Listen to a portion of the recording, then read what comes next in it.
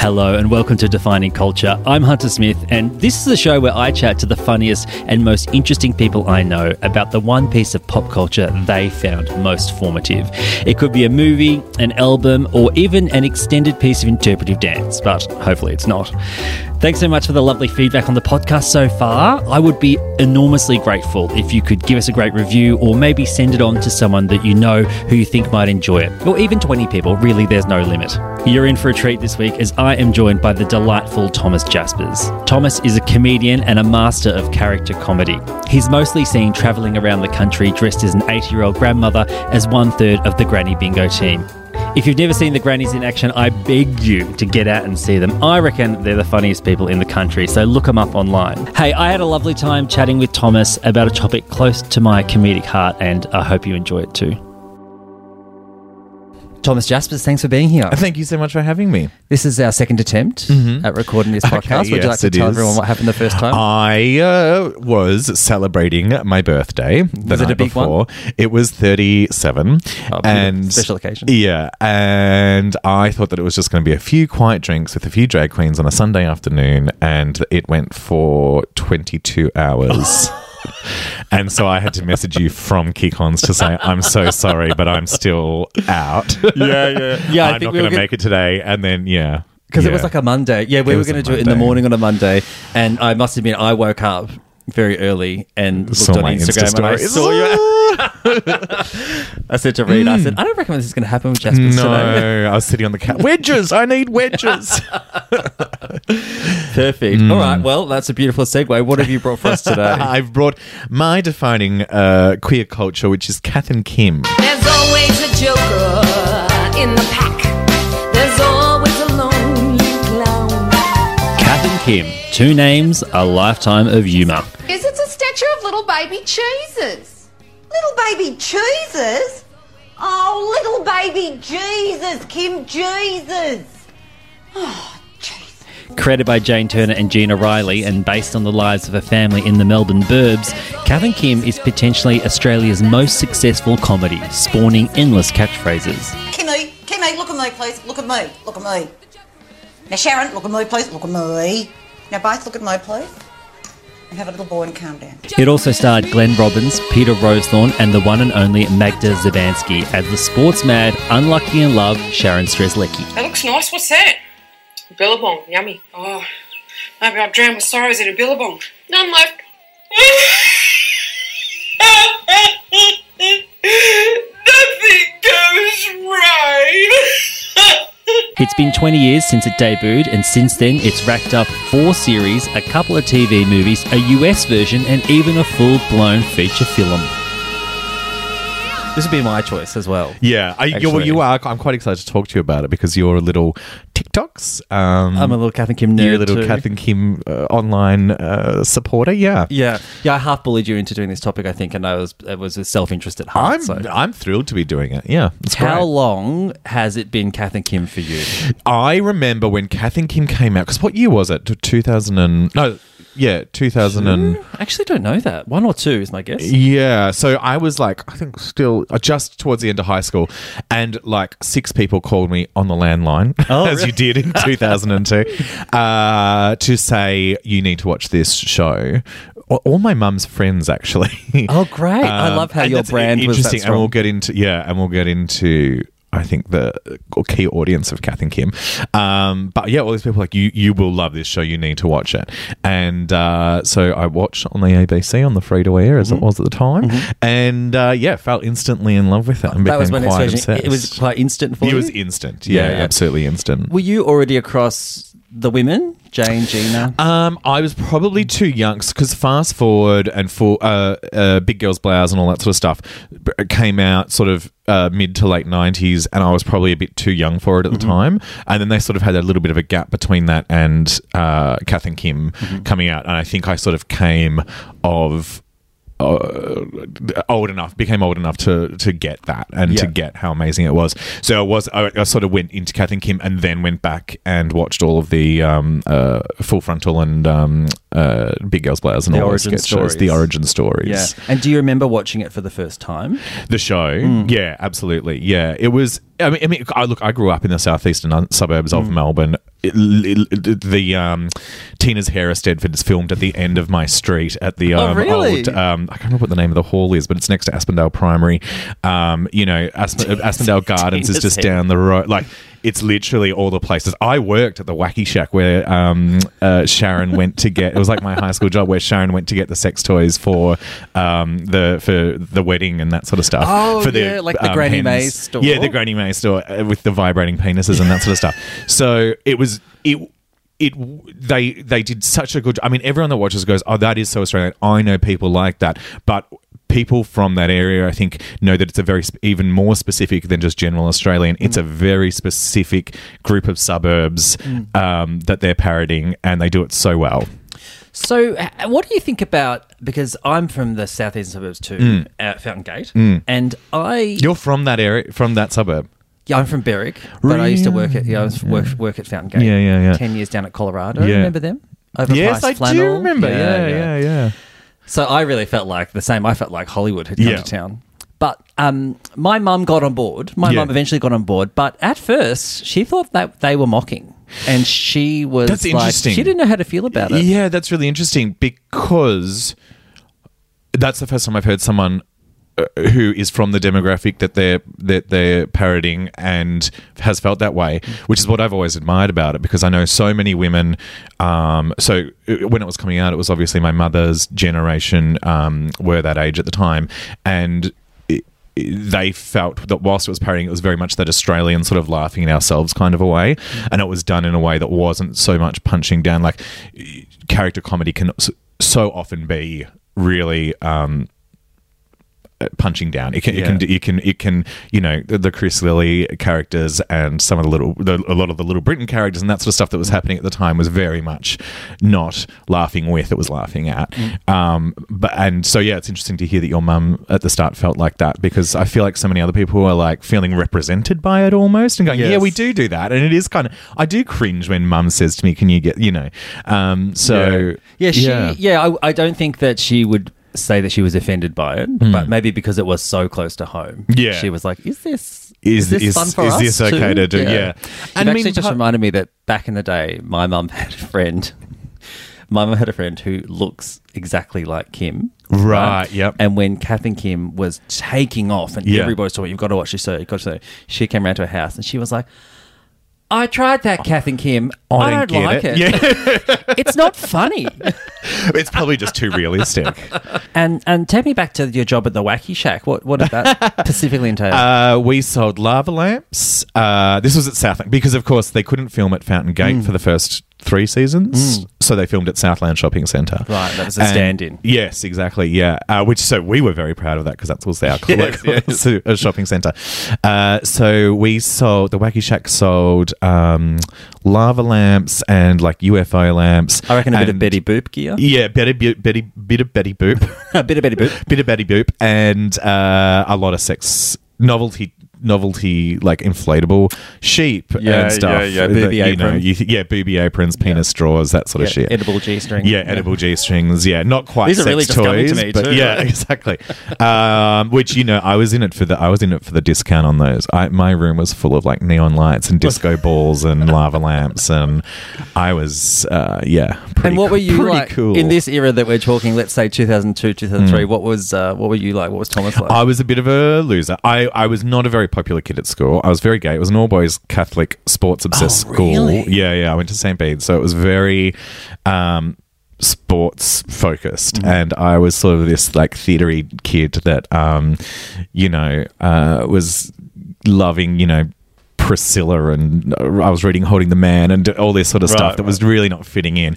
I had a very small group of close friends, most of whom were librarians or drama teachers, and but then sort of, I guess around the time, like that last couple of years, it's because I was also like, I didn't give a shit about the teachers because I had no respect for, so I was like smoking and drinking and having a good time, Okay, that's an interesting mix. Yeah, so Drama I nerd, was, but smoking. I was, sort of on the outs, but sort of like that. You know, the kid, like Heath Ledger in. I'm complimenting myself.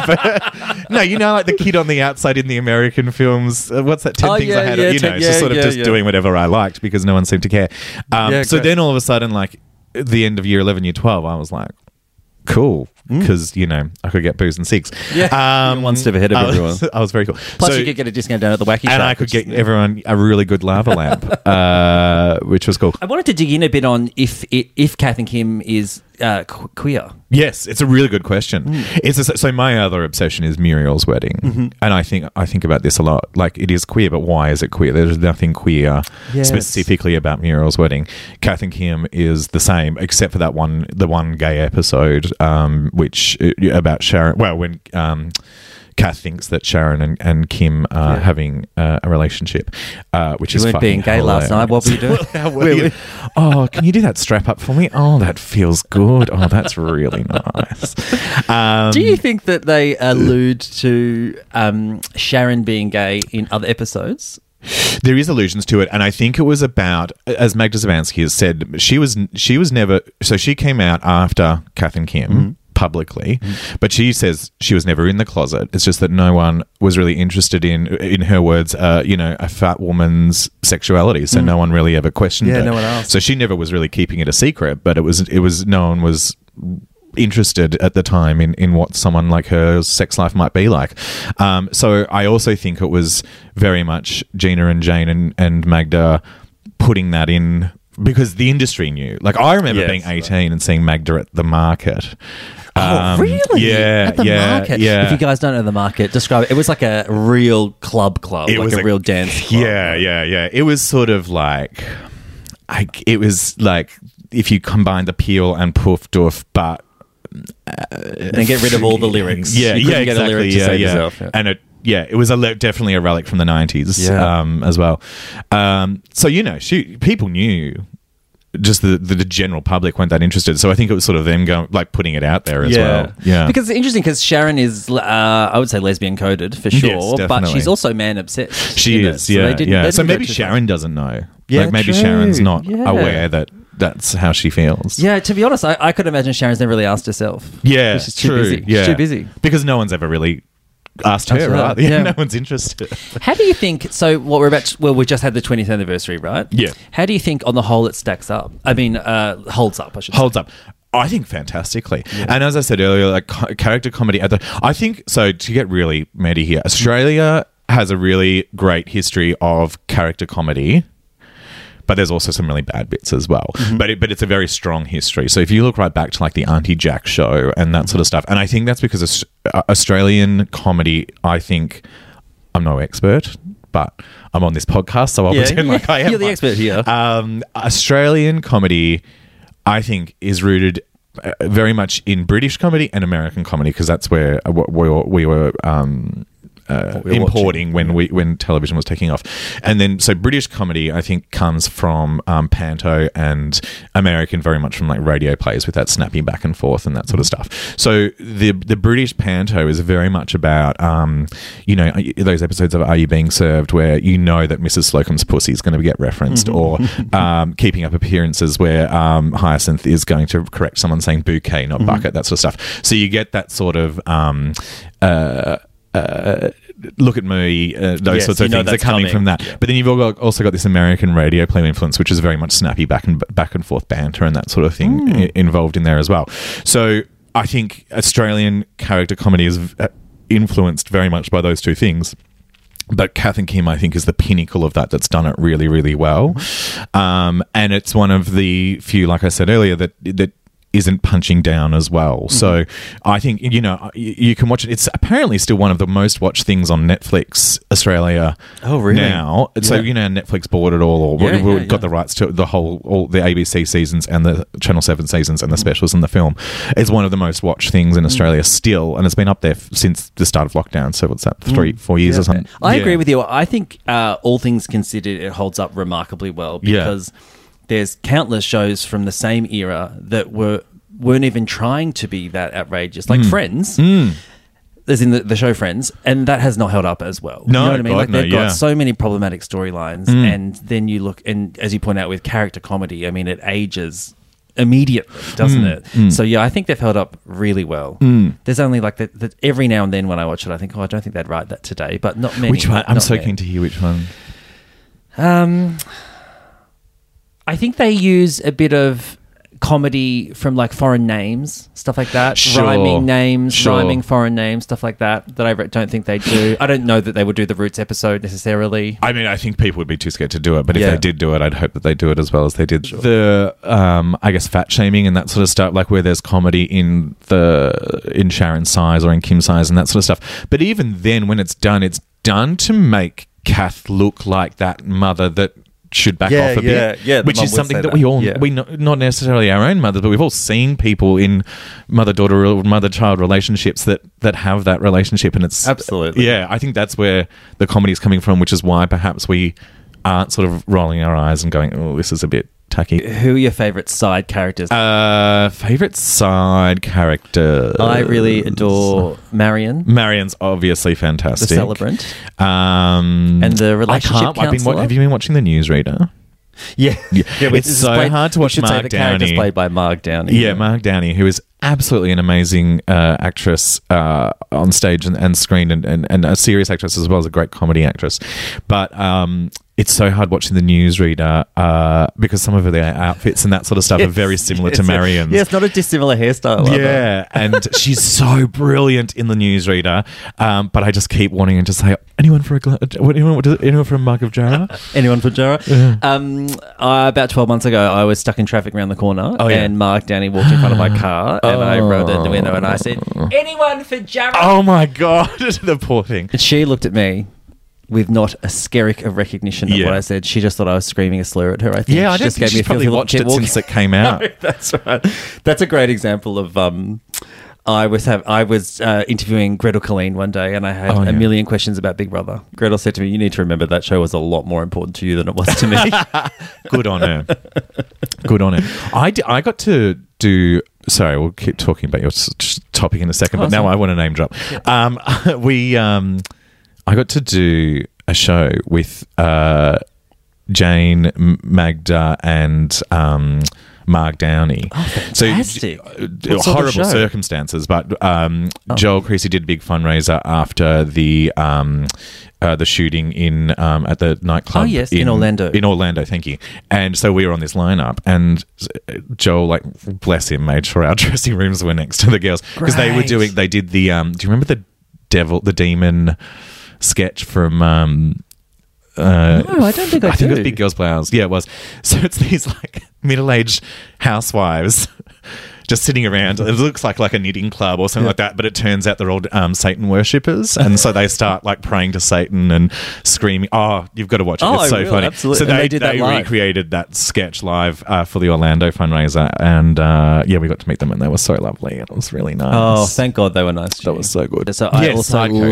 love Kylie and Danny Bolton. Kylie and Danny Bolton are brilliant. I love Kate Atkinson has two roles. Again, a brilliant stage and screen actor that has just like these side character roles. But she's at where did they film it at? Dottie. When Kim's trying on all the outfits. Oh, yeah, and yeah, she's the- like the the sales cowboy skirt. assistant. Yep. And she doesn't even say anything, I don't think, but she's just sort of standing there rolling her eyes, that sort of stuff. That's the Homer Simpson. I look like Jessica Simpson. Or Homer Simpson, more like it. But then she's also the mum at the Bub's Idol. yeah. And she's like, yeah, they're really going to blow them away with that stunned mullet routine. She's fantastic. Okay, so that could be the same person. That could Well, be the same character. she looks very different, but Oh, yeah, does she? Right. it could be the same character. She's on maternity leave from Dottie. Yeah. Down at Bub's Idol. Yeah. Now, I'm going to start a fact about Kylie and Danny Bolton. I'm not going to be able to finish it, and I'm hoping you can. Okay. Kylie and or Danny Bolton is played by an Australian comedic actress who I think was in those sketch shows and now is a Hollywood director. Really? I want to say, Oh. I think her name is I feel bad for Dana not- Reed.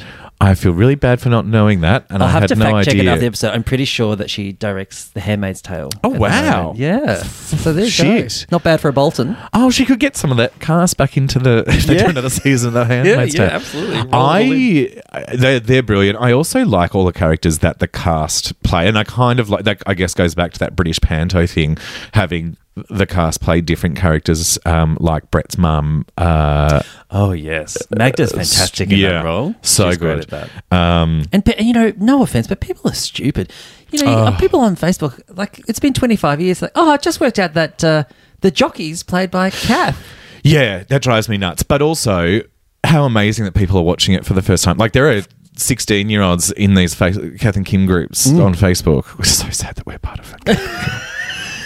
I'm 37 years old. I need to get a life. But I do spend a lot of time in... fault. I know. Facebook is such a wasteland now that when I open it up, it gives me maybe someone's posted in the Kath and Kim group, and then it's showing me like and just me posting pictures of my dog. Industrial accidents from the third world. Like, I get the weirdest shit on there. Yeah.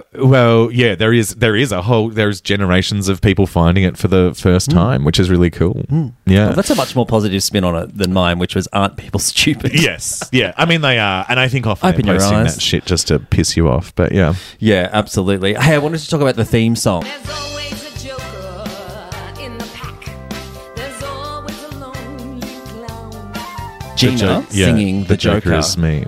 And I've always thought it's such an amazing choice, but it's really weird choice when I thought about it. It is a weird choice. Gina used to do Shirley Bassey very often on Full Frontal, and Shirley Bassey had sung that song too. Shirley right? Bassey famously did a cover of that song. So I don't know if it came from there. That's just my guess. Yeah. I'm also wondering if it's what the rights the ABC could afford, because that first season was made on a shoestring budget. Well, you say that, but my next point about the theme song is that a helicopter they're flying over to get a shot of the house? Because where's that money coming from? Yeah, but all the TV stations used to own helicopters. That's a great point. They all used to have their news helicopters. It was there's a great scene in Prisoner. Oh, I know we're gonna have to. Can I come back and do Prisoner as well? Sure. Prisoner's a great topic. Prisoner, Subblock H for anyone in the UK, has this great scene where someone is escaping from the prison. This is the precursor to Wentworth for young people, but they couldn't afford to hire a helicopter for this escape scene, so it's the Channel 10 helicopter that they've just sort of stuck paper over the Channel 10 logo, but you can see it still through the paper, and it's so funny. But yeah, I guess they had access to use whatever they had. Yeah. God, even Channel 10 had a chopper. There you go. Times were really different. Yeah, very. Imagine that. I will look back over the ratings of the show because I knew that it was pretty much an instant hit, and I had a look at the ratings, and it pretty much was. Like, it built constantly, but people were watching it right from the start. Like, it debuted, I think, with 1 point... No, I'm not going to make up a number.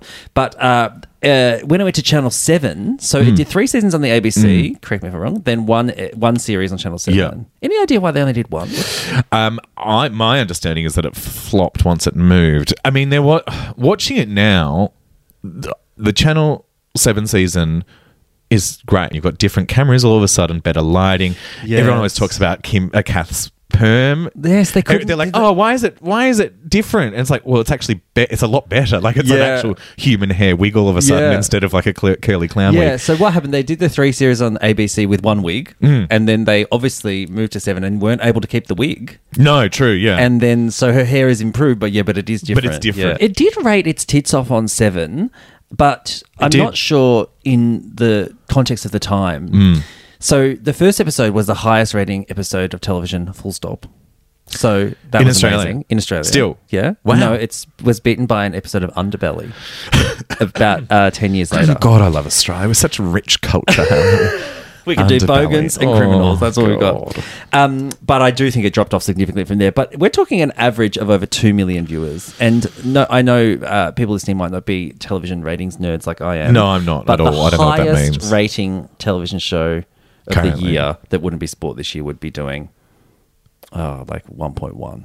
Yeah, but it's a different industry, isn't it? Like, they had a lot less to watch. Yeah, that's we right. Had it was a 4 different stations. time. Do you think they made a shit ton of money off Kath and Kim? Because I was thinking it was really the era of DVDs, which was big money, and this that's is what all I over always now. say. So, and merch was everywhere. Anyone that was making a TV show in the late 90s, early noughties when we were buying DVDs is rich now. It's sort of like anyone that was releasing music when CDs and records were a thing. Yes. So, Little Britain and what was the other show reference? Chris Lilly and that sort of stuff.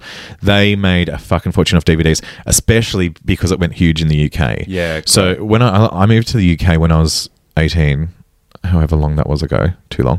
Really? Yeah. So did I. Did you? At the same time. Oh. We probably, yeah. I moved there and everyone was quoting Kath. They're like, oh, you're Australian. Oh, and quoting Kath and Kim at me because it was huge over there. Partially, apparently, in thanks to Kylie Minogue. Of course. Because she credit- appeared on it, you mean? Or? No, she was promoting the hell out of it over there before she'd appeared on it, and that's how they found out that she was a huge fan and she got on it, yeah. But I think, because it was so big in the UK, it also sold infinite more DVDs and streaming, and they got paid to do it all over there. Yeah, I hope they made a fuck ton of money. I hope they made a fuck ton of money. They deserve to make a fuck ton of money from it, yeah. You hit on a couple of spin-offs there. There was a few TV movies. There was. Then there was the real movie, cinema Yes. release, theatrical release movie. Is that canon to you? How do you feel about the movie? The movie, I just hope they made a lot of money off it. Amen. I don't, I think they were probably like, here's a bunch of money, and they're like, let's go film something in Italy. Like, let's go have a little break. Yeah. Let's go have a little holiday. I was working at Fountain Gate that day when they had the premiere of the movie. yeah. They premiered it at Village Fountain Gate, and cool. talk about That's so Hollywood coming to cute. town. That's Remember going up so there, sweet. watching them come out of the pink Hummer. I think Eric Bana was there. It was very yes. exciting for me at the Yeah, time. Yeah. No, I don't think I consider the film canon. Not really. This is a big one, of course. But who is your favorite character? Oh, Kath. Kath. Yeah. Is it close? Yeah, it's really close. And it probably changes depending what mood I'm in between the three women. But I think Kath. And what's your favorite sort of Kath moment or storyline? Oh God, the Roots episode is so good. That's the reason my partner and I are together. We hooked up. We hooked up at the Peel at 4 a.m. Yeah. Went back to my place, had some fun. Woke up in the morning, and he was like, "Oh, I should go," and we got chatting and that sort of stuff. And we started somehow. He's British, and I think we somehow got onto Kath and Kim. And one of us quoted that episode, and he's like, "Oh my God, that's the best episode." So we sat in bed, and he got back into bed, and we sat there watching that episode on my laptop, and then we ended up spending like 2 days just talking and having an amazing time. So if it wasn't for that episode, there you go, a romance forged in the fires of Kath yeah. and Kim. But it's less about storylines with Kath, isn't it? Well, for me, it's more about the references and the Yes. moments. Like she was the one who was really doing the relatable content, putting it into it. Yeah, absolutely. Yeah, I love it. Dropping all the brands. Like, yes. Intimidated by her friend who's a fella Hamilton nut. That's That right. always gets me. Yeah. Which cameo is your favourite? Oh, There's Kylie, of course, who comes on to play Ebony. was I think brilliant casting. That And she was great at it. she was great. I liked Rachel Griffiths playing Rachel herself. Griffiths, brilliant. Yeah, I'm going with Rachel Griffiths. Yeah, she was great. She was in the episode where they were going to the Melbourne Cup. Is that That's right. Yeah, she was in the bird cage. Yeah, and Kath. So, that's a nice break. Rachel, did you get that from Ulala? You just spat it on me. Just turns around. Yeah, because they're just vomiting everywhere. Yeah. I was going to ask favourite episode, but is that Roots? No, I don't know if it is Roots. I think it's got to be Gay. Yeah, of course. Gay Yeah, me too. is brilliant. Another classic moment is Kath and Kel just living at the airport. Yes. my Oh, God, favourite. there's so many. God, I say I've got to rewatch it. I'm constantly rewatching it. That airport episode is brilliant. Everyone that ever goes into the Qantas, like any friend that I know that goes into the Qantas business lounge at Tullamarine Airport always does, like, posts a little Kath and Kim quote with their little picture in their Qantas PJs or something like that. And just before we finish up, this is a big one. What's your favourite line? There's a line, it's in the Roots episode. There's a line where, because in that episode, Kim's being quite racist and has gotten onto this whole, like, there's too many people coming from overseas, let's get a Australian flagpole up in the front yard like everyone else. And Kath's like, oh, careful, Kim, you're turning into a bit of a Nazi. And Kim's like, oh, I'm not a Nazi. You're the Nazi. And she goes, oh, well, fashion Nazi, but that's about as far as it goes. And it's such a throwaway line. But the fact that Kath feels the need to, like she thinks that's on some spectrum of Nazism, that being a fashion Nazi is sort of up here.